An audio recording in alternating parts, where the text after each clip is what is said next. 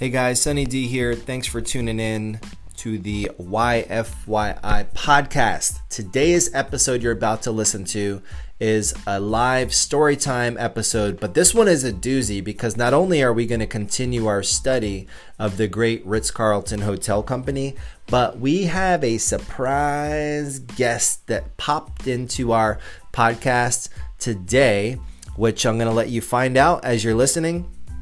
And we may end up being this podcast went a little longer than an hour, broken up into a couple different parts. So there may be a minute or two that you'll miss some audio there, but it'll get right back on track. The full video, of course, is going to be on my Facebook page or pages. You can check it out, but I'm definitely excited for you guys to hear our continuation of the Ritz-Carlton Hotel Company, reading from the book The New Gold Standard by Joseph Michelli, as well as some other cool insights and conversation points for today. So thanks again for tuning in, and now it's time for the podcast. All right, here we go. Here we go. Good morning. How's everybody doing out there? Good morning. It's time. It is time for some story time this morning. Exciting. Today is March. No, it's not. Whoa. Let's start over. Today is May 13th. Man, I just had a serious flashback. Hardcore flashback. Not March 13th. Today is May 13th. And we are here. We are in the place to be. It's story time with Sunny D. Thanks for being here, however you're tuning in. If you're tuning in on Facebook page 1, Facebook page 2, what up? Good morning. If you're tuning in on the gram, what's going on? Good morning. If you're listening to it on the podcast, or you're live on the Twitter broadcast, or you're wherever you're tuning in from, good morning.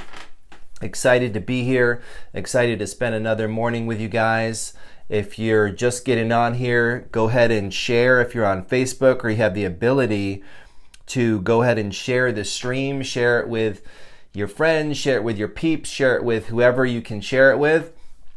Today's episode is going to be a banger. Today is the third installment. We're doing these brand case studies. So we've started going through our first subject, our first company, a company that I've been admiring. Good morning. I've been admiring for a long time and studied and have learned so much from. We've been studying the Ritz-Carlton Hotel Company, and I've got some awesome news I'm going to share with you guys in just a second. But if you can take a minute to share the post, share the stream, share the broadcast, share it with one of your friends, your followers, or whoever, I'd appreciate it.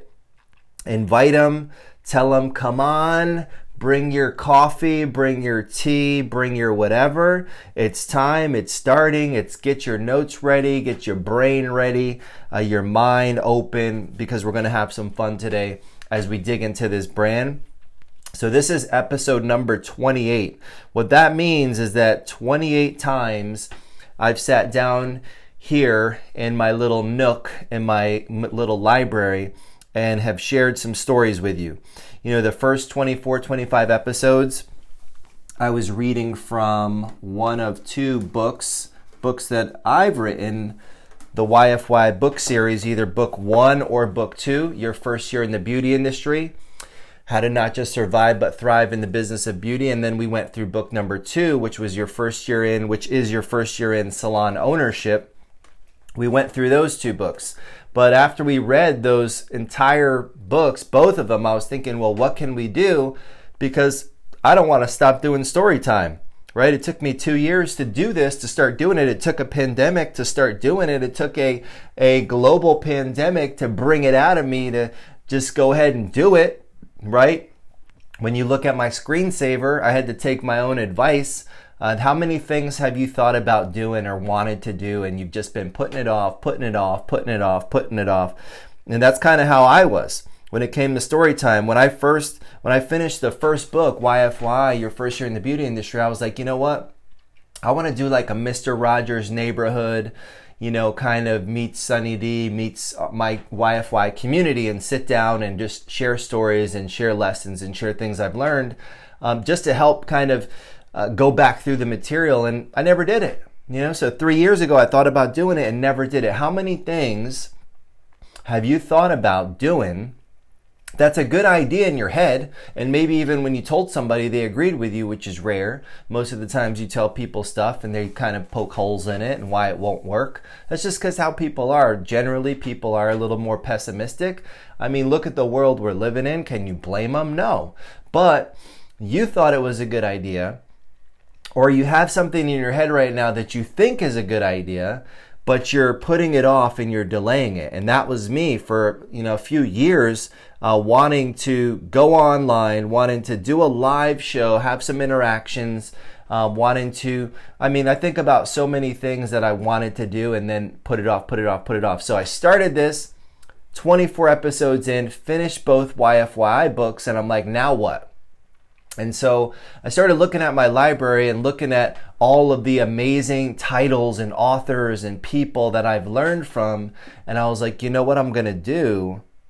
I'm going to start going into some of those books. I'm going to shed some light on some of these other amazing authors and lessons that I've learned and stories from their material. And some of these companies, I've read through some of these books over and over again. And every time I reread a book, I learn something. Even my books, as I was reading back through them, I was like, I wrote this shit? Like, what? Like, some of it was kind of funny. I was like looking at it and I didn't remember. I'm not sitting around reading my books. Like, that's not what I do. I wrote it, I put it out there, I share, I talk about it, but I live it. So I'm not rereading it. So as I was going back through and rereading, I was having a lot of just like aha moments, like, oh man, that's kind of cool, or you know what, I forgot about that, or you know what, I didn't even believe some of the stuff I wrote. So as I was reading back through it with you guys, I got inspired, and I was like, how many other great stories and how many other great books have I read that I want to revisit and share some of these insights and stories with you. And so that's where we find ourselves now. I'm going through these, and I talked about some of those companies a few episodes ago. I did kind of a high level just overview of some of the ones we're going to look at, from McDonald's to Apple, to we're going through the Ritz-Carlton, to IKEA. What other ones I got over here? Sam Walton, Walmart. What other ones we have over here? Coca-Cola, Starbucks, all these great companies in these books that I've collected. We're going to start going through some of these studies, doing a brand study, and then also taking into like, how could we, or how would we, or how would I start applying some of these lessons to my current situation. And I've been starting these little, projects as I'm thinking about this. I'm like looking at every industry, because every day we find out more and more stuff, right? Especially since we're, kind of been in the coronavirus age right now in this pandemic, and we're going into this corona economy. Every day we've been finding out more stuff about different industries that are vulnerable, about industries that are, companies that are filing bankruptcy. When you look at the list and you find out, some companies that you didn't even know were like, you thought were fine, and then all of a sudden they're like closed and they're gone. And this is just the beginning. There's going to be a lot more. But as I'm looking at all these companies, I'm looking at these different industries, I'm thinking, like, what could I learn? What could we learn from these companies that we could apply to our own lives, to ourselves, to our companies, and as we approach this entering of the corona economy? And that's really where I'm at in my head right now. I'm thinking about all these different companies. I'm thinking about, man, if they only had done fill in the blank. If they only had done fill in the blank. So there's lots of those going on. So we've been studying, this week our focus has been The New Gold Standard, which is a book about the Ritz-Carlton Hotel Company, one of the most iconic companies ever. But one of the things I wanted to share with you, which I thought was pretty awesome, I was on the Twitter earlier this morning, and I was just looking at, seeing what's up, catching up on notifications, putting out a tweet, getting ready to, for story time, catching up on some news. And I saw 7:30 this morning, a tweet came in from Joseph Michelli, who happens to be the author of the New Gold Standard. So he replied to one of my posts from yesterday, because we're doing the live broadcast and live stream of Storytime on Twitter. You remember the little company called Periscope was started, Twitter, it's part of Twitter. It used to be live streaming. It was hot for like 3 seconds. Well, it still exists. And if you go on Twitter and you go live, you can do video or you can do audio live broadcast. So we were live broadcasting this, and I tweeted out, and I had mentioned him in the tweet about Storytime as we're covering his book, one of the most amazing books that's given me so much insight into my own building a company. And so I tweeted out, and I was like, yep, Storytime, episode whatever, 27, I guess it was, we're doing the Ritz-Carlton Hotel Company study, reading from the New Gold Standard. And he tweets back and he said, and I'm going to read his tweet. He said, Sunny D, while my time seems to be gobbled up these days, I took the time to listen to your fabulous Storytime episode regarding the New Gold Standard. I'm hooked. You're delivering remarkable value. It's clear why you are successful. Your willingness to share insights is admirable. I was like, nice. Awesome. So Joseph, I thanked you on Twitter once. I just want to thank you again for that feedback. Awesome. And thank you really for creating the material, because this book, there's so many lessons that I'm sure a lot of people that are watching, listening, whether you're listening to this live, you're watching it live, or you're watching it on a replay on Facebook, on wherever, a lot of people are getting great takeaways from this book. And so I'm excited, and that was pretty awesome. That was a little day maker early in the morning. So I appreciate that, Joseph, and I appreciate your work. There's other books that he's written too on great companies, from Zappos. He's got books on Starbucks, and I've read them all. And I mean, I'm going to read them again because there's so much great insight. And he's really focused on experience, customer experience, and leadership. He's an expert in those areas. He's got a new book, The Airbnb Way. So all of his material I've consumed, and I'll reconsume because I've learned so much. So thank you, Joseph, for that. That was pretty awesome.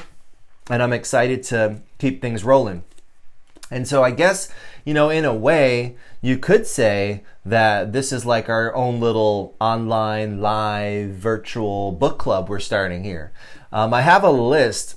It's funny, in my notes on my phone, I have a list of books, and it says, like, if you search it in my phone, what you'll find is it says requirements for partners. So for people that I want to be in partnership with and business with, I've got a list, which now that I'm thinking about it, I got to go and check on some of my partners and make sure they're up to date. But it's like 10 books, and sometimes I'll rotate books in and out, but there's 10 books that are like, you must read these, because they'll give, like, they've helped formed my philosophies. They've helped mold and shape my business ideologies. They've helped kind of craft my vision in a sense, and I've been inspired and pulled things from all of these books. And that was kind of my first foray, I guess you could say, at a book club, and it required my partners to read it. Anybody that wanted to be partners in business, it was a non-negotiable. It is a non-negotiable. So I'm going to have to check up on everybody and make sure they're up to date on the reading. And it was yearly. So annually, there's 10 books that were required reading. Now, when it comes to reading books, you guys, and I wear this like a badge of honor. Being a 1.7 GPA, having no ambition to read books, to be in English class, to really be in school, period. If I wasn't making money in school, hustling or selling something, or trying to play sports, which I wasn't really that great at, I had no ambition to be there. So when it came to reading books, never read books. And now I'm writing books and reading books. Why? Because I got over myself. I got out of my own way. You want to go further, faster? You've got to feed your mind. You've got to educate yourself. You've got to, get over yourself to where you're like, well, I'm not good at reading, or I don't like to read, or I don't like to do a lot of things, right? But you got to do it. You got to kind of get out of your own way and get over yourself. So I've become I read books like it's my job, because really it is. But here's one of the crazy things. Here's some statistics if you like to get into a little statistics. So on average, the average CEO of of a Fortune, I don't know, probably Fortune 500, I think is the stat. I'm not 100% sure on that. But, what happened to our Twitter? What happened to our Twitter? Our Twitter broadcast. Hold on a second. Let's get that back up and running. But on average, the CEO, successful, CEOs of great companies, they'll read 60 books in a year. Okay, I'm just going to let that hang for a second. So they're reading 60 books in a year. So 60 books in a year, so that's like 3, 4, I don't know, how many books is that a month? Like 4 books maybe? There's times 12, that's 2, 4, 6, 8. Yeah, so it's probably like 6, 5, I don't know, 6 books, 5 books a month. That's the CEOs. And I'm thinking to myself, I'm a CEO, so what am I got to do? But then I'm like, wait, do I want to be average? No. So I'm like, I'm setting my goal way more and higher, because also I got catch up to do. Right? I was late to the game. I started my company 10 years ago, so I've got some catch up to do. So I'm like, I need to get my numbers up. I need to get my reps up. I need to get my skill set up. So if you're thinking about not optioning out of wanting to read and consume and educate yourself, forget about it. I mean, it's got to become a non-negotiable. Now in any given year, I'm thinking 6. If I read only 60 books a year, I'd be disappointed in myself. Like something drastically went wrong. I'm hitting 100, 120, 130 titles, and I do a combination of audiobooks. It's still reading a book. Audiobooks and physical books. I do a combination. Sometimes I'll do both. Sometimes I'll be listening and like this book, I'm listening to and reading it physically at the same time. If I got a few minutes a day, I can have the physical one, but also if I'm on the road, if I'm in my car, if I'm walking around the house, I'm just kind of laying in bed, I'll also pop in AirPods and I'll listen as well. So there's different ways to consume it, and you're hitting different parts of your brain when you're reading and when you're listening. And so it's kind of like it's double, I'm doubling up. So I'm not just consuming it in one way. Think about how you learn, right? Seeing, hearing, and doing, same thing. So seeing and doing, like the physical aspect of reading a book. Then there's the audio aspect of reading the book. And then I'm sharing and talking about it. So hitting all those different learning types. You've got to hack yourself, right? You've got to hack how you're doing things. You got to hack yourself and kind of figure out different ways that you can not only make yourself do stuff that you don't want to do. Maybe it's tricking yourself into doing it. Maybe it's figuring out ways to do it even at another level. How to double up on things. You've got to hack yourself. You are an experiment. And so you have to experiment on your learning. You have to experiment on the ways that you're consuming information. You have to experiment on the ways that and on the information that you're consuming. As you may find once you start listening to books that you really like it. You may find that you really hate it. But you don't, really, if it's got to be a non-negotiable, you don't get to opt out. If you truly want to grow and you truly want to take your game, your business, your company, yourself to the next level, then you've got to do it. You've got to make it a non-negotiable. You've got to make it not an optional thing. You don't opt out. You've got to do it. So as we're getting into this book I came across years ago when I was just getting started as a new business owner. And the thing that really drew me in was the focus on the 5 leadership principles for creating a legendary customer experience. So that's what I was about, when I was getting started, creating a customer experience that was, you couldn't touch. Like it was just going to be something that people would take from place to place, even not only just in salons, but taking to any other business and be like comparing it to what they're receiving at the Salon 1.0 or at a 1.0 company.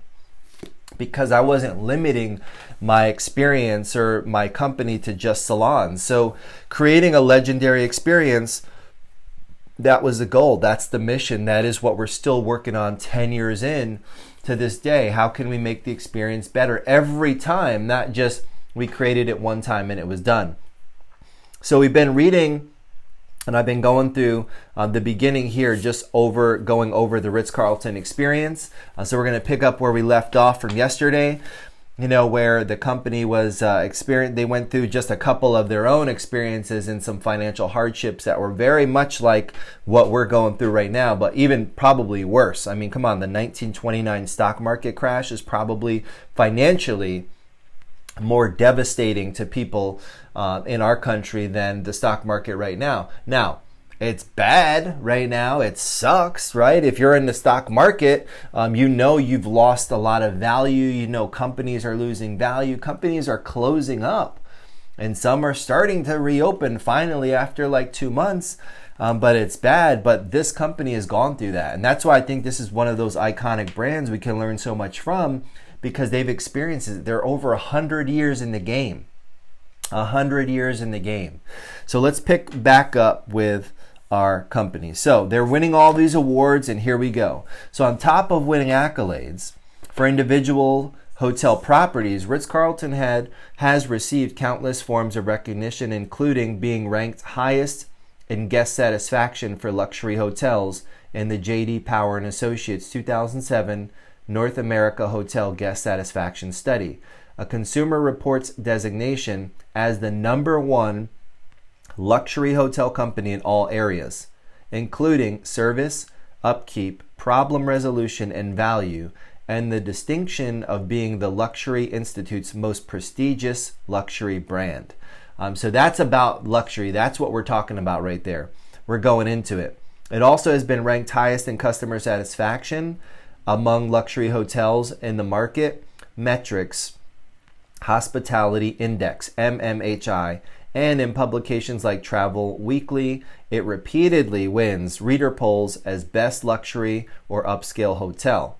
Culinary awards such as the Mobile 5-star and AAA 5-diamond recognitions for such restaurants as the Dining Room at the Ritz-Carlton Buckhead in Atlanta are far too numerous to mention. So we're talking about some serious luxury and some serious accolades that this company is winning regularly. That's just how they roll. So what are they doing, right?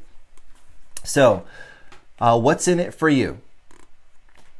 From the modest background yet powerful vision of Cesar Ritz through economic highs and lows, leadership at Ritz-Carlton has successfully maintained a discipline focused on respect for staff, quality improvement, brand repositioning, corporate adaptivity, cultural consistency, and unparalleled service excellence. As such, Ritz-Carlton has earned international respect as a benchmark for corporate culture, development of ultimate customer experiences, consistent product excellence, and an empowered workforce. So some of the key words that stick out to me is development, customer experience, consistent product excellence. So thinking about those things, if you want to have a company that's going to stand apart, you've got to be shooting for these types of things. Let's see. So, what does Ritz-Carlton have to teach you? While many readers will be drawn to this book through their loyal connection to the brand, others may have an awareness of the company only through something Ritz-Carlton leaders refer to as its mystique. Some may be looking for a book simply to help them position their goods or services in relation to the explosive market of luxury products or the luxury lifestyle, yet others may have an interest in using this book to help their staff better understand the art of anticipation built into the Ritz-Carlton service approach. So that's really where you're thinking about like some of the things you might have, some takeaways you might have from the new gold standard. And so this is going to be some of those things like, what do you want to achieve? As you're listening and as you're taking notes, do you want to, make a better culture? Do you want to attract and hire and retain the right people? Are you trying to produce a transformational customer experience? Are you looking for ways to maintain the relevance of your product and service offerings? Is it all of the above? The new gold standard shares the wisdom of Ritz-Carlton leadership. Ritz-Carlton leaders are responsible for stewarding or an icon in the luxury market through a constant quest for excellence. To continue its success in a changing global economy and with changing customer needs, even in areas of international growth, succession planning, finding the best location for your business, or determining meaningful quality enhancements, Ritz-Carlton offers a rich tapestry of leadership successes and breakdowns that can help you shorten your path to greater success. And so that's a big thing if you think about it. What do you have to do? Do you have to recreate the wheel? So many companies that have come before you. Now, maybe you want to. There's nothing wrong with that. You want to recreate the wheel, or you want to create something that's totally different from the wheel. You can do that, but there's so many companies that have come before us that we can learn from, and we can grow from their experiences and looking into what they've been able to achieve and what they've been able to do. So that's some of the things here that we're talking about. And as we get into the book, I want to talk about this area right here. So the making of a legend. So what is at the essence of this iconic company? What is the Ritz-Carlton experience? While the answer reflects some variability based on the source you ask, there is a striking consistency of opinion. For Robert E. Watson, Managing Director of Pro Travel International, Inc., the experience is characterized as service value. What sets Ritz-Carlton apart is its service. Ritz-Carlton partners with us in the travel industry to get the most for our client. If we don't perform the service together, if we don't get that little extra something for the client, if we don't come up with that nugget, that little bit of something new, what would a client need us for? People are spending a lot of money today, and they don't mind spending it, provided they get value for their dollar. In today's world, however, value doesn't always match price. The experience at Ritz-Carlton is true value for us as travel partners and for our clients. For community agency partner Colleen T. Brinkman, Chief Marketing Officer of the North Texas Food Bank, the Ritz-Carlton experience is like a Lexus. They set the standard in their industry, but through their volunteer efforts with us, I would say the experience is very personal, very real, and colorful, but above all else, respectful and gracious, even to the point of their ladies and gentlemen thanking us for providing them with the opportunity to participate in volunteer service. So, looking at like what the relationship is with some of these other businesses that have either partnered up with Ritz-Carlton, have partnered up is integrating them into their own companies. So Ritz-Carlton General Manager Tony Mera describes the Ritz-Carlton experience as a wow experience like no other. It's one that you walk in and you know, whether you're a guest or an employee, that you are going to be treated like nowhere else in our industry. It's taking the genuine care and comfort of our guests to the highest level. That, to me, is the Ritz-Carlton experience. Maybe the best way to demonstrate the unique value proposition achieved by Ritz-Carlton is to offer an example from a family that happened upon empowered Ritz-Carlton staff. Natalie Salazar, age 12, was a champion figure skater who began noticing pain in her legs while preparing for a regional competition as a step toward the Olympics. While originally thinking it was joint inflammation, the condition was ultimately diagnosed as a type of cancer known as osteosarcoma. Her chemotherapy treatments were unsuccessful, and at age 13, Natalie was told she was going to die. Her biggest regret was that she would never be able to go to her high school prom. Natalie's 8th grade teacher, Mrs. Lewis, attended the same church as Laura Gutierrez, Area Director of Human Resources at the Ritz-Carlton, Dearborn, where Natalie's story was told. Laura and the ladies and gentlemen at Ritz-Carlton rushed into action. Laura described Natalie's special night. We hosted Natalie's prom in our ballroom, and it was attended by 18 classmates and 7 of her championship ice skating team members. Our audio-visual technician was the disc jockey. Our IT technician was the photographer, and our banquet director provided security, and everyone pitched in to make this an extra special event. Our convention service team put pin lights up and laid a dance floor, and our business center put together a PowerPoint presentation with pictures of the kids from kindergarten to 8th grade, complete with some drawings Natalie's former kindergarten teacher had provided. Laura goes on to add that our team hosted a grand prom complete with Prince Charming, who guided her down the red carpet to Natalie's favorite song, Sweet Escapes. There she danced the night away with Prince Charming. What an emotional night for everyone. The best part was she smiled the entire night. She danced every dance. She ate all of her favorite foods, salami, cheese, and vegetables, and lots of ice cream. She limboed, hula hooped, chicken danced, hustled, and led the train around the room.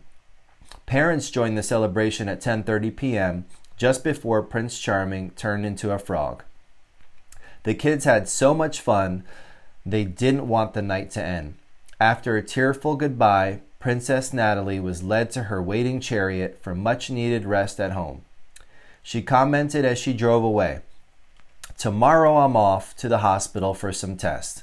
I can't wait to tell them all about this." And she did just that. According to Laura, the buzz around the hotel was incredible. We were making a difference in a child's life and in the lives of her parents and teachers who for one full year had worried about Natalie, supported her, and cared for her. Natalie's father said, "We are immigrants to this country and have no family here. When Natalie became ill, we didn't know what we would do. But Natalie's teachers and friends and the staff at Ritz-Carlton became our family." Natalie's mother added, "I've been blessed with many friends, but I didn't know there were such wonderful and caring hearts as we found with everyone at Ritz-Carlton." Natalie was only 13 when she lost her battle on Thursday, September 20th, 2007. The seamstress at Ritz-Carlton who had made Natalie's prom dress also made the dress in which she was buried. In Natalie's honor, Laura and the staff of Ritz-Carlton commemorated what would have been Natalie's 14th birthday on October 22nd, 2007, complete with the cake Natalie had described to Laura the evening before her death. Laura continues to keep in touch with Natalie's parents.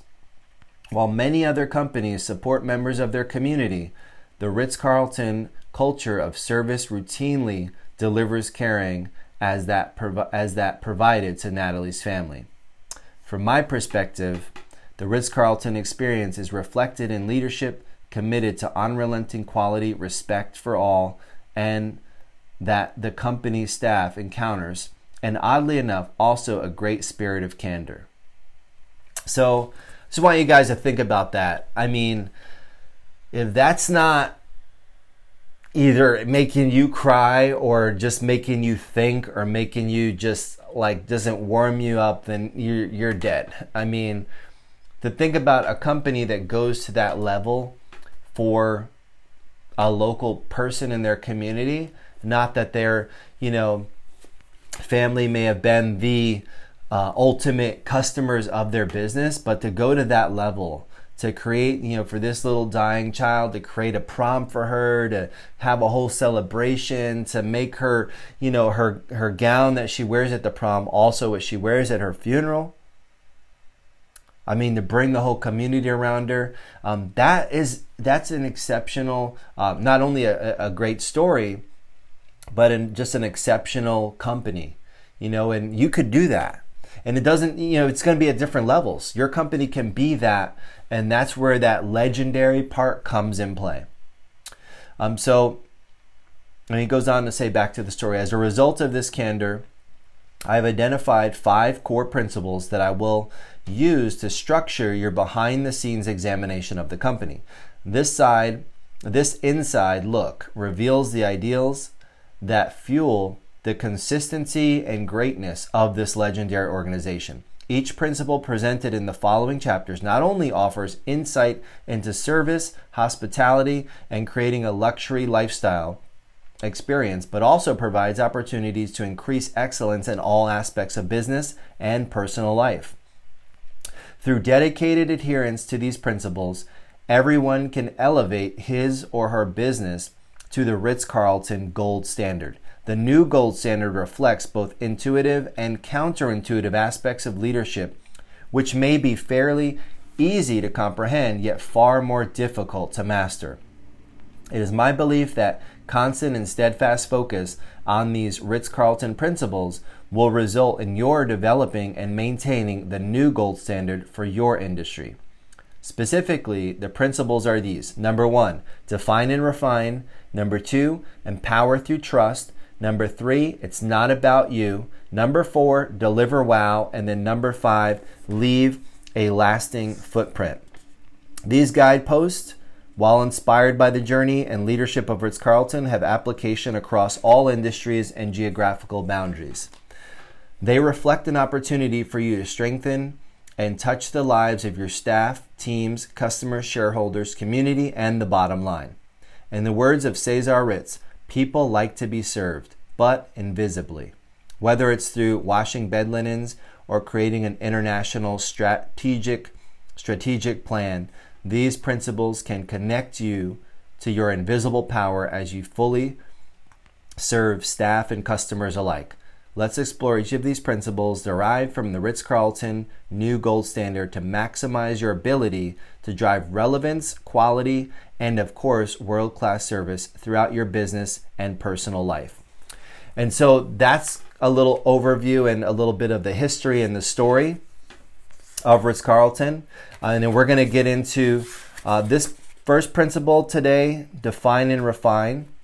And we're going to probably do 2 and 3 tomorrow, the empower through trust. It's not about you. And then 4 and 5 on Friday, which will be deliver wow and leave a lasting footprint.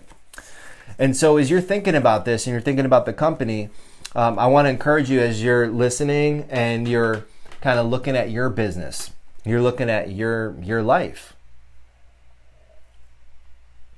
You're looking at either the company that you work for right now or the company that you're planning on starting. As you're thinking about what would I do in this situation, and we'll say, like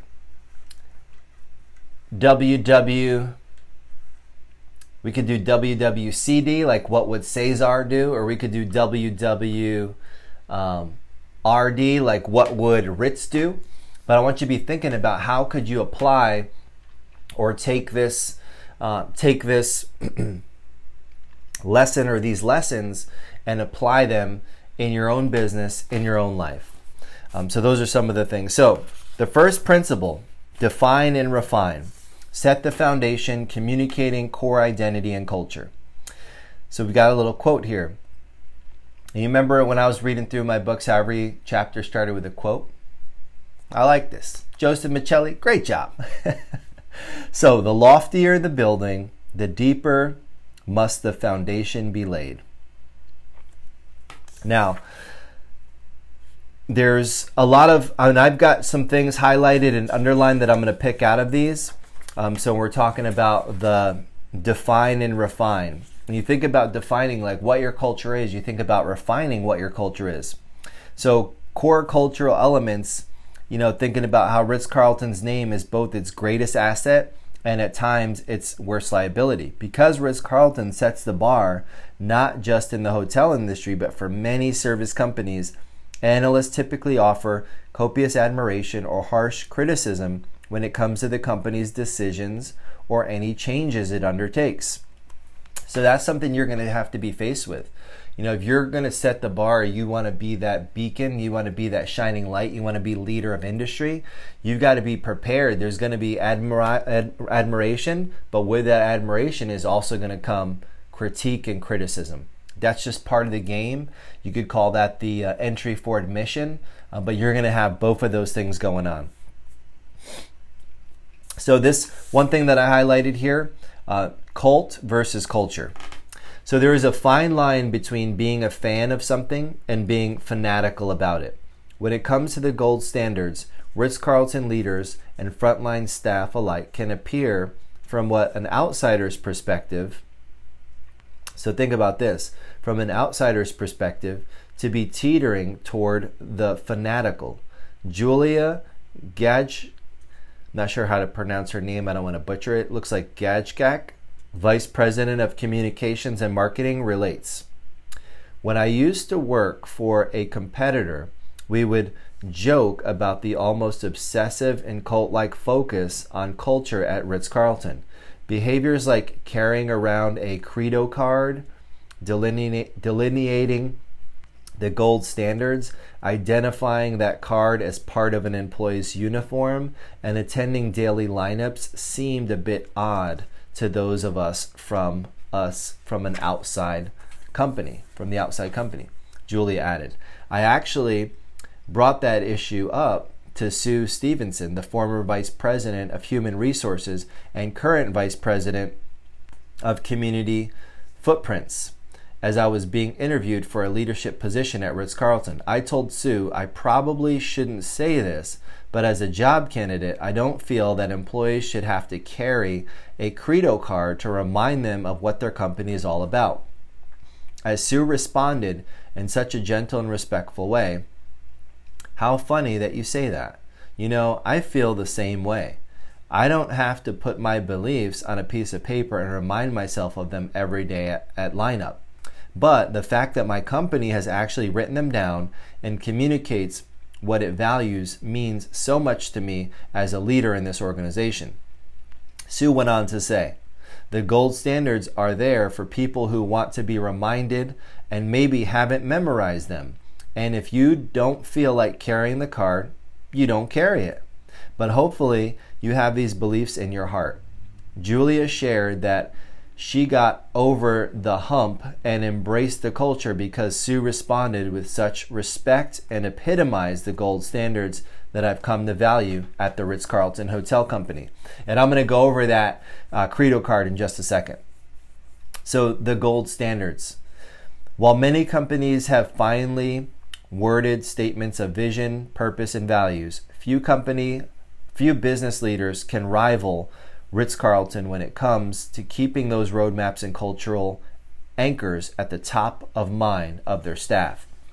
Through a diligent commitment, Ritz-Carlton leaders have found a way to bring the purpose and value of the company into the daily lives of their ladies and gentlemen. As noted earlier by Julia Gajkak, one of the most basic strategies for keeping this information front and center for employees is a tri-fold pocket card that bears the title Gold Standards, but is referred to as the Credo card. This card is not only a part of every staff member's uniform, but it is also typically referred to on a daily basis and readily shared with guests.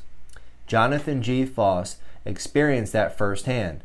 As he shares, I was a guest at the Cancun property when Hurricane Wilma battered us. I was so struck by the way the staff operated with a single-minded purpose for guest safety and comfort that I asked what enabled them to be so cohesive.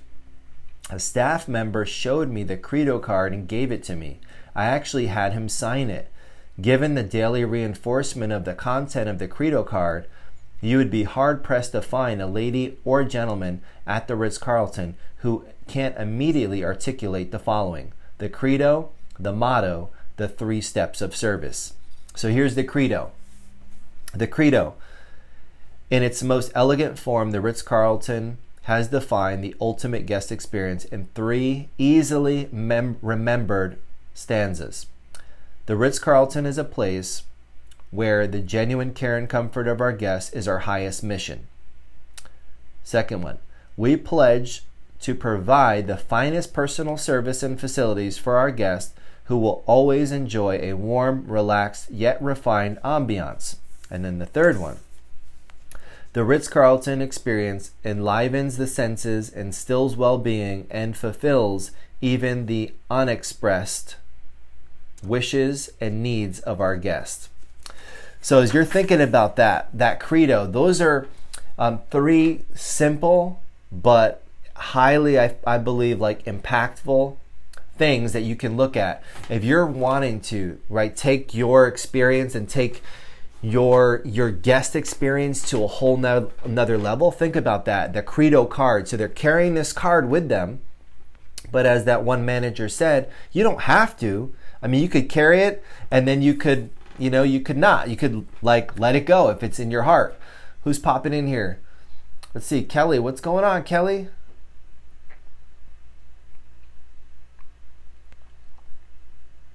Kelly's gonna maybe pop in here for a second. Let's see what's going on. We'll see if we can. There he is. What up, Sonny? What's going on, man? How's things, man? Things are awesome, man. Things are awesome. We're just doing a little story time this morning. What's going on with you? Oh, I'm chilling, man. I heard you talking about the Credo, man. Yeah. That's incredible. Yeah, the Credo card. Were you guys talking about? I had just hopped on, but were you talking about the Ritz-Carlton, or where were you at? Yes, sir. The Ritz-Carlton. Yep, that's the study this week. We're going through the new gold standard. So talking about the Credo card that they all carry on them. That's incredible, man. What did it mean to you in your life? Like when you started reading that, I mean, because you've always been probably one of the most disciplined people in the world. Where does that discipline come from? A, and then B, when you heard something like that, did it reiterate what you were doing, or did it, or did it change something and had you start doing something different? You know, really for me, when that's why I'm wearing this shirt today, because I knew I was going to be going over this. So I was in the Marine Corps right out of high school. So for me, having we had the Rifleman's Creed, which we had to learn, we had to memorize, we had to recite. There's a lot of credos, so it took me right back there. It took me right back to being in the Marine Corps, to having the discipline, to making your bed every single day, to having the 45-degree corners folded, to making sure a quarter could bounce off of your blanket. So when I heard that and I read this, that's exactly where I went back to. And I just started thinking about, as a person now, I have credos, non-negotiable still within myself, within my life. And then taking that right into the salon, building the salons, having some things that we, know are our credos about educating our guests, every single experience, given that almost like the guest having those rights. So that's kind of where it took me to. You've been. Awesome, man. So I think that there's two sides to this, right? The military side is so amazing. It's what I've admired about you, because you're disciplined. I mean, seeing you in your discipline over the years has been so inspiring. Every time I get a chance to be around you, we get a chance to be able to have real talk, and you have that discipline. Talk about the positives and the negatives of having a military background, because it's not all positive. Sometimes people take a military background into a place and they just go procedure.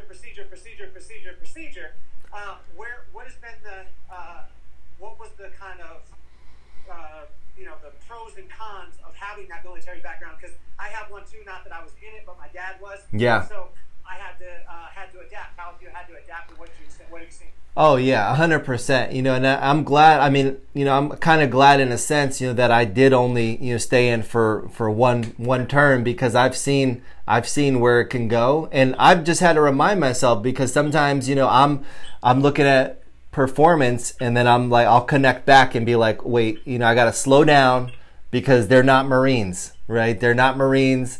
And then you could take it to that level where to you might go into straight oh, it's life or death.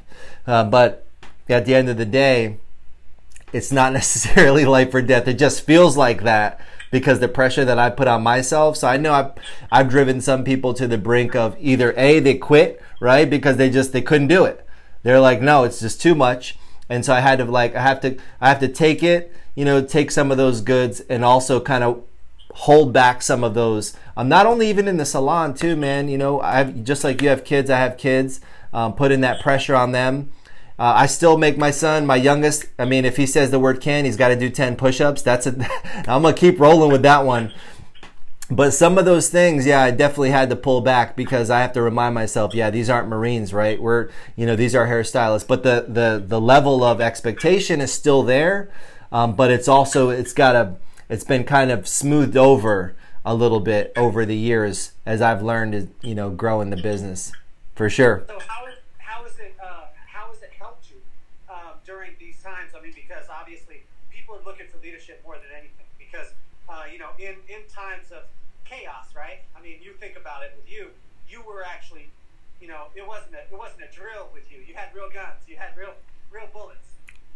So what advantages have you had, and what did you see as say the state of the world today, the coronavirus stuff happening? in your head, I mean, I'm speaking for you, but most likely you were like, all right, let's roll. How did that help you during this time to have that type of military leadership to forge forward? Well, I mean, the first thing that they instill, you know, especially for the military is, I mean, in every branch, I mean, they have this somewhere in there that, you know, you don't quit. Like it's not an option. Like that's taken off the table from the minute you start. There's no quit in you. That every hill has a top and every hill has a bottom. You know, so that's something that we have to learn as Marines. And, you know, there's another saying about, you know, never being out of the fight. You know, as long as you've got a heartbeat in you, you've got, you know, one arm gets shot, you know, guess what? You got another one. And that one goes, then you have to learn how to use your foot. So there's always a way.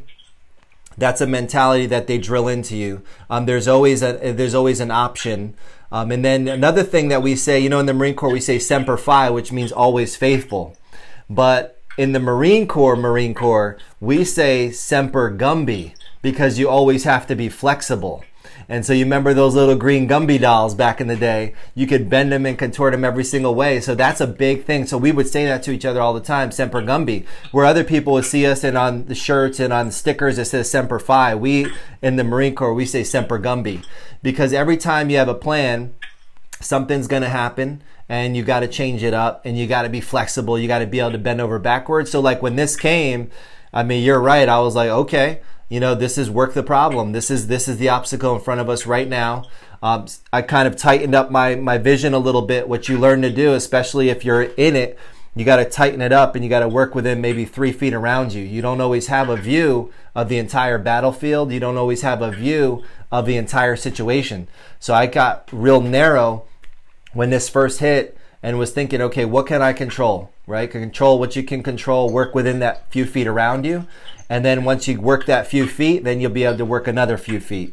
So sometimes, I mean, it's an inch at a time. And I remember doing drills where you had to crawl across a field, and you'd be crawling and there would be no end. You wouldn't know where the end was because they had you keep your head down.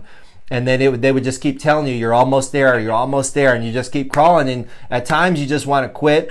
But there's no quit. And there's always like, just go a few more feet. And before you know it, you thought you were going, you know, 50 feet, 100 feet, and you end up going 1,000 yards. But it was just working in a few feet at a time. So those are things like right now I look at this and I'm like, you know what? There's only a few feet we're going to get at a time. We're going to claw back. You know, we're going to have a few guests at a time.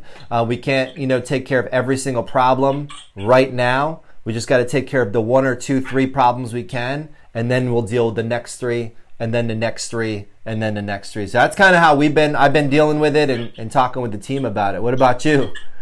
Well, I think that it's great, though, because hearing you, right?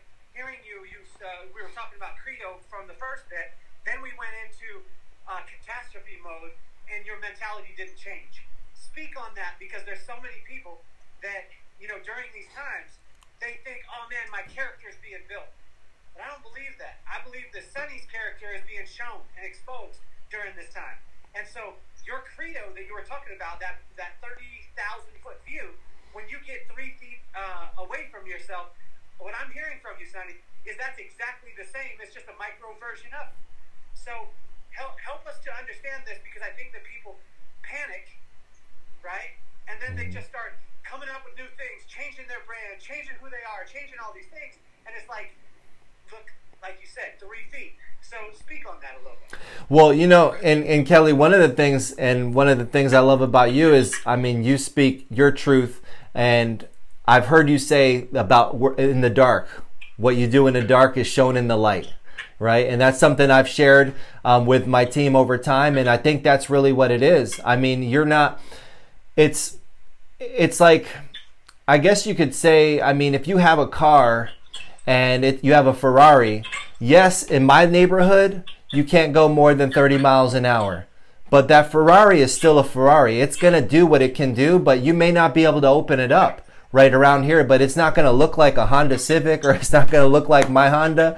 It's still going to be a Ferrari. But when you get it on the open road and you open the governor, right, and you let it rip, it's going to do 100, 200 miles an hour. And so I don't think you're going to change who you are. I don't think you're going to be able to change that car just because you put a sign up and it said, guess what? There's children playing here. You've got to slow down. And so that's kind of what happened. I mean, with me, I'm going to be me, whether it's raining, whether it's snowing, whether it's whatever's going on, and everyone's going to be whoever they are. And some people, this might be the open road and they're going to let it rip and they're going to show you just how powerful their engine is. For some people, this may be a period where it's children playing and they got to bring it all the way down. But you don't have to rebuild your engine. I'm not going to change. I'm not going to be able to paint my car and now it's not a Ferrari anymore. I'm going to paint, just because I paint a little H on there, it doesn't turn it into a Honda. So I don't think, I think it's about not really trying to be, I mean, I am who I am, you know, and so I think that's what it is. And knowing, trust in your, and one of the big things for me, I know for the Marine Corps, it's like trust in your training. You know, so when things start happening, you have to trust that you've been prepared properly for this moment. At the same time, you know, there are people that find out, you know, when things start happening that I'm not prepared for the moment. But for some, you know, that are, you know, been preparing for this moment and believe in, you know, their training and trust in their training, you know, and you take it to a hair show. You know, when you end up on stage, all of a sudden, I mean, I'm a hairdresser behind the chair and I've been preparing for this my whole life. So when I end up on stage cutting hair, I'm not going to like all of a sudden be something I'm not or not be what I am. I'm going to still be a hairdresser. And that's where I think, you know, that's where it comes into play. So it's just, it might look a little different. There might be a few more people watching me cut hair. There might be a few more people, you know, hearing what I'm saying, but I'm still that hairdresser behind the chair, you know, in Tampa. I'm just now maybe on a stage somewhere doing it. So that's where it is. I think trusting in your training. And I think for a lot of people knowing that, you know, you've been being prepared for this moment, you know, your whole life. So now it's time that, you know, you're there. You're at the occasion. You can rise, but you're at the occasion. So I think like that mentality, it's just, and if it's not this, is going to be something else. And I'm sharing this with a lot of people. Like the Corona is just dressed up in a Corona costume this time. Next time in 10 years, it's going to be dressed up as something else, you know. But what are you going to be dressed up as? I mean, that's what I'm thinking about. So what about the kid out there that says, okay, number one, like, I admire you and we respect your service, right? We just had my buddy hop on here and he said, thank you for your service. I don't know if you saw that. Okay. He's an incredible guy. He's on Instagram, it's happy 24/7, 365. This dude is, I mean, an absolute beast. You guys got to spend some time together. Okay. So, what about the kid who says, Sonny's a Marine, that's amazing. I haven't had that background. Sonny's got this crazy mentality of like never quit, moving on, doing all these things. When you were talking about you fall back to your training, what if a person doesn't really have the training? Where can they go? Where can they start right now if they've been beaten down?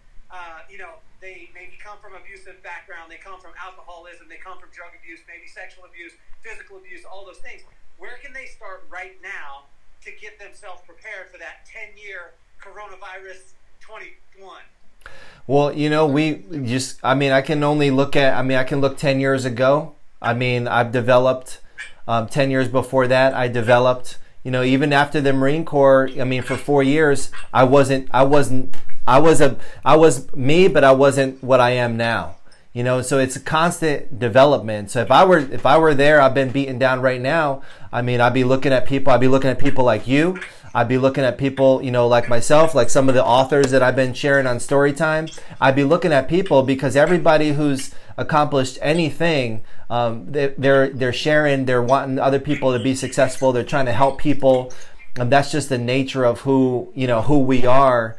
So those people, like, just like me, when I was down, when I was on my last dollar, when I was sleeping on a cot as a new salon owner in the back of the salon, embarrassed that I didn't have a place to live, didn't want my staff to know I was living there, I had to look up and I had to see, okay, who can I learn from? So I started looking at people like yourself, people like Robert, people like Tony Robbins, people like E.T., all these different people. And I found out, like Les Brown being an abandoned baby in an abandoned building, left for dead. And I'm watching him and watching what he was able to do. So that's where I'm looking at. If I'm down, I know that I can look up and I can start looking at some of these people that, I mean, and everybody's situation is different, but everybody has a situation, and it may be a whole hell of a lot worse that we can learn something from. And so I like to look at all of these different people and start studying and learning from them to help, give me, okay, this is how they did it. Okay, and this is how they did. I have an invisible board of advisors that I talk to all the time, and most of them are dead. Some of them don't even know they're on my board, but I get advice from them all the time because I always what would they do? And I start looking at them. So if you're down and out, you start looking around, and you can look up, and that's what Les says. He said, if you can look up, you can get up. And so that's what I'm trying to do every single day. And we're all down at some point. No one's always up, but every time we look around, there's somebody that might be, and it might be today, it might be I'm leaning on you, and then tomorrow you'll lean on me. So there's somebody out there that's got a handout. You just may not see it because you're looking down, but they got a handout wanting to help you up. So what was your biggest kind of blunder in leadership? I've made a whole career of them. And Kelly, I might have to go live again because this stream might end in a few seconds. Okay. But got all these things moving. How has that translated into personal relationships as far as like a romantic relationship? Because I can tell you this, all the entrepreneurs that I know that are systems-based people that are successful at what they're doing, a lot of times they try and take that system-based thing into a relationship, say with their woman, and be like, yo, if we structure it like this, everything's gonna be cool. Speak to that, Sonny. Yeah. Because you're amazing. You're amazing. Does it translate into a romantic relationship? No. The short answer is no. And I've had relationships crash and burn where I've tried to do that, where I've tried to have that, but that's where really having to relax and also, I mean, being okay with just because you have it going your way and you have your systems, and that doesn't mean that everyone's going to always fall into that. Like, it's a give and take, and so my relationship now is being flourishing, and I really think it's because I learned a lot of those lessons the hard way where, there's not a system, sometimes things just have to be, and you have to be. And you have to, and it's a hard one, man, especially when you love what you do, especially when you just want everything, like this works here, it should work there, but it just doesn't translate. And I think about, I'm watching the Last Dance right now, the whole Michael Jordan and the story. And just last night I was catching up. Yeah, I was catching up, and he was talking about how he went and they rebuilt his body for baseball. And he thought it would translate, like his amazing athleticism. It didn't translate. It didn't speak into baseball what he thought it would do. And then coming back, he had to reconfigure it. So it's not all the same. I can't take like the systems in the salon and, the systems in the company and the business, and this happens before this happens. And when I can't troubleshoot all of those things against some kind of metric, the KPI, and, I can't. So you have to really, I think for me, it's been about understanding like where, there's a human element, and not everyone's going to love the same way, and not everyone's going to love everything about it. And you can't, with your relationship, you can't expect it to work because it worked over there in business. Doesn't mean it's going to translate over here in the personal. So that's been a learning. I'd say that's been a big learning curve for me. And unfortunately, it cost me some relationships, in learning that. But I think that's where I'm at now. I'm kind of finally learning, like, I can have it all, but I can't just apply the same blueprint to every scenario and put it on every person. That's what I've learned from it. How about you, man? How about you? Well, I've been married for coming up on 12 years, and so I'm still learning. And someone said the other day, "What up, Akimi? I can't wait to see you." My guest Akimi has been a friend of mine for 20 years in Las Vegas. Just hopped on. Nice. I think one of the biggest things, man, is my dad told me very early. He's old school. He's military, and he's like, "Boy," he calls me boy. He's like, "Boy, you're the head in the family." And I was like, "Yeah." And then he's like, "Well, your wife is the neck, and she turns the head wherever she wants it to go." And understanding and knowing that part of it, and just little, I mean, definitely, it doesn't translate into relationships. It doesn't translate into kids. You know, I think that you could use similar principles, but and have your integrity, but it's not going to translate. So. Yeah, man, 100%, 100%. And you know, that's the thing. I think with some of it, I mean, it's experience. And then you hear like, and when I learn, I mean, I look at like you in Brooklyn every time I see you guys, and I'm like, you know, I mean, I admire your guys' relationship, your kids, and I'm like, that's something that, you know, you've learned. You had to, you know, learn. And I remember hearing, you know, when you first met, and I'm sure, you know, like, and that's one of the things that I'm like watching. I'm watching successful people that are in successful relationships and happily married. You could see it when I see you guys together, genuine love and affection for each other. That's something that's learned. I admire that, and I'm working towards that. That's what I'm working towards. Well, you're doing a phenomenal job, man. I'm gonna get rolling now. I got to get on the phone with my pop. I talk to my dad every single day. Awesome. That's my message to every one of you guys. If you have parents on this earth, call them every single day. I get a chance to be able to talk with him, and I'll leave you with something, Sonny, that he's told me for my whole entire life. He tells me every morning, and I'm gonna get on the phone here in a second. He's gonna say it to me again. He tells me I'm the greatest every single day. And then, but it changed 2 years ago when my mom passed away. He called me for the first time after she passed, and he said, "You're the greatest." And then he paused, and he said, "So act accordingly." And so I want every person out there and you to realize that you're the greatest. So let's act accordingly in our businesses, our lives, and our relationships. Yeah. Awesome, Kelly. Awesome, man. Well, I appreciate you jumping in here, man. That was awesome. Hey, I love you, man. Take care. I'll be thinking about you guys, and keep up everything you're doing, man. Love the podcast. Love what's happening with that. So keep up everything you're doing, man. You're taking us all up to another level, man. I'll see you later. Tell your pops I said hey. Great day, son. All right. Buddy. You too. Bye. Bye. Awesome. Good stuff. So you guys, that was Kelly popping in here. Kelly Cardenas. I've known him my entire career, really. Just a legend within our company, within our industry. Great guy, great father, great business leader, an author, podcaster. He's really doing it all. So that was awesome to have him jump in the story time. And when you think about that, you know, as we're kind of wrapping up here, and you're thinking about like the credo and what the credo looks like for you, what the credo looks like for the Ritz-Carlton, the brand that we're studying this week, what the credo looks like for your family, those different things, like Kelly was saying, those different things will change, right? There will be some ebb and there will be some flow depending on where you're applying it. So hopefully you guys took something away from that, the credo, and those last three things, right, that we just talked about from the credo. The place where the genuine care and comfort of our guest is our highest mission. And that word guest can be taken out. It could be you could replace it with children. You could replace it with loved ones. You could replace it with girlfriend, boyfriend, husband, wife, animals, whatever. The second one, we pledge to provide the finest personal service and facilities for our guests who will always enjoy warm, relaxed, yet refined ambiance.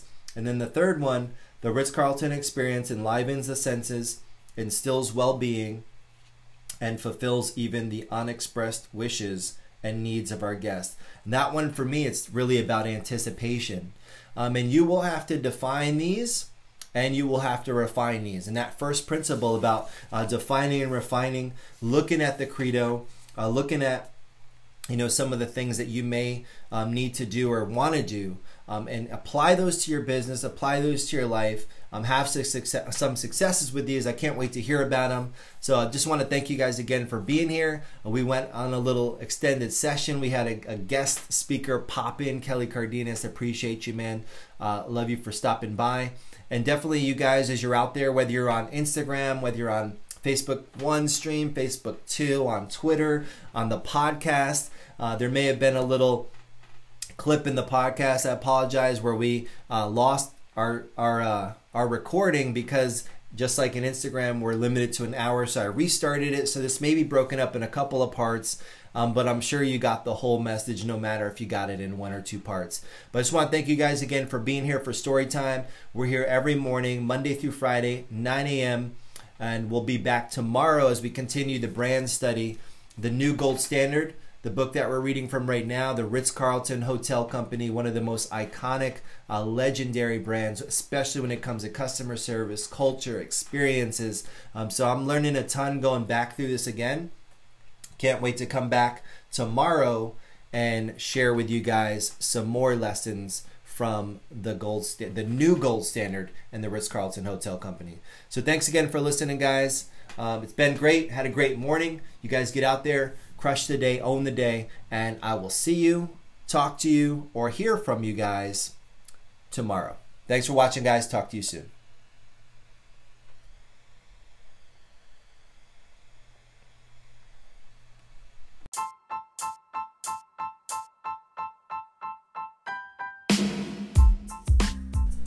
Hey guys, Sunny D here again. I told you, didn't I? That episode was definitely gonna go down as one of our faves. I just want to thank Kelly again for popping in. He's definitely a mentor of mine, a friend, a colleague, just an awesome person all around in business and in life. He's great at being a human. So definitely check him out. You can find him on Instagram at The Real Kelly Cardenas, and look into what he's got going on with his podcast, his company, and just his overall genuine spirit that he brings to everything that he does. And hopefully you guys got some awesome takeaways from the New Gold Standard by Joseph Michelli, that credo. Think about what that credo looks like. Think about what that credo looks like in your life. Think about what that credo looks like in your business. Think about how you can apply, if you don't have a credo, how you can develop one and how you can apply it to take your entire life to the next level. Thanks again for listening. Hopefully you can catch a live story time.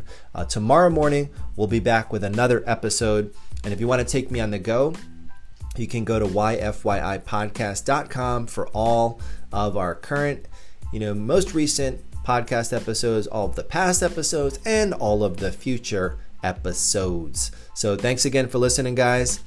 Thanks for being here. Thanks for tuning in to the YFY podcast. And remember, this is the place where you come to learn how to build your business right once, or else you will be doomed to have to build it again. Thanks for listening, and I'll talk to you soon.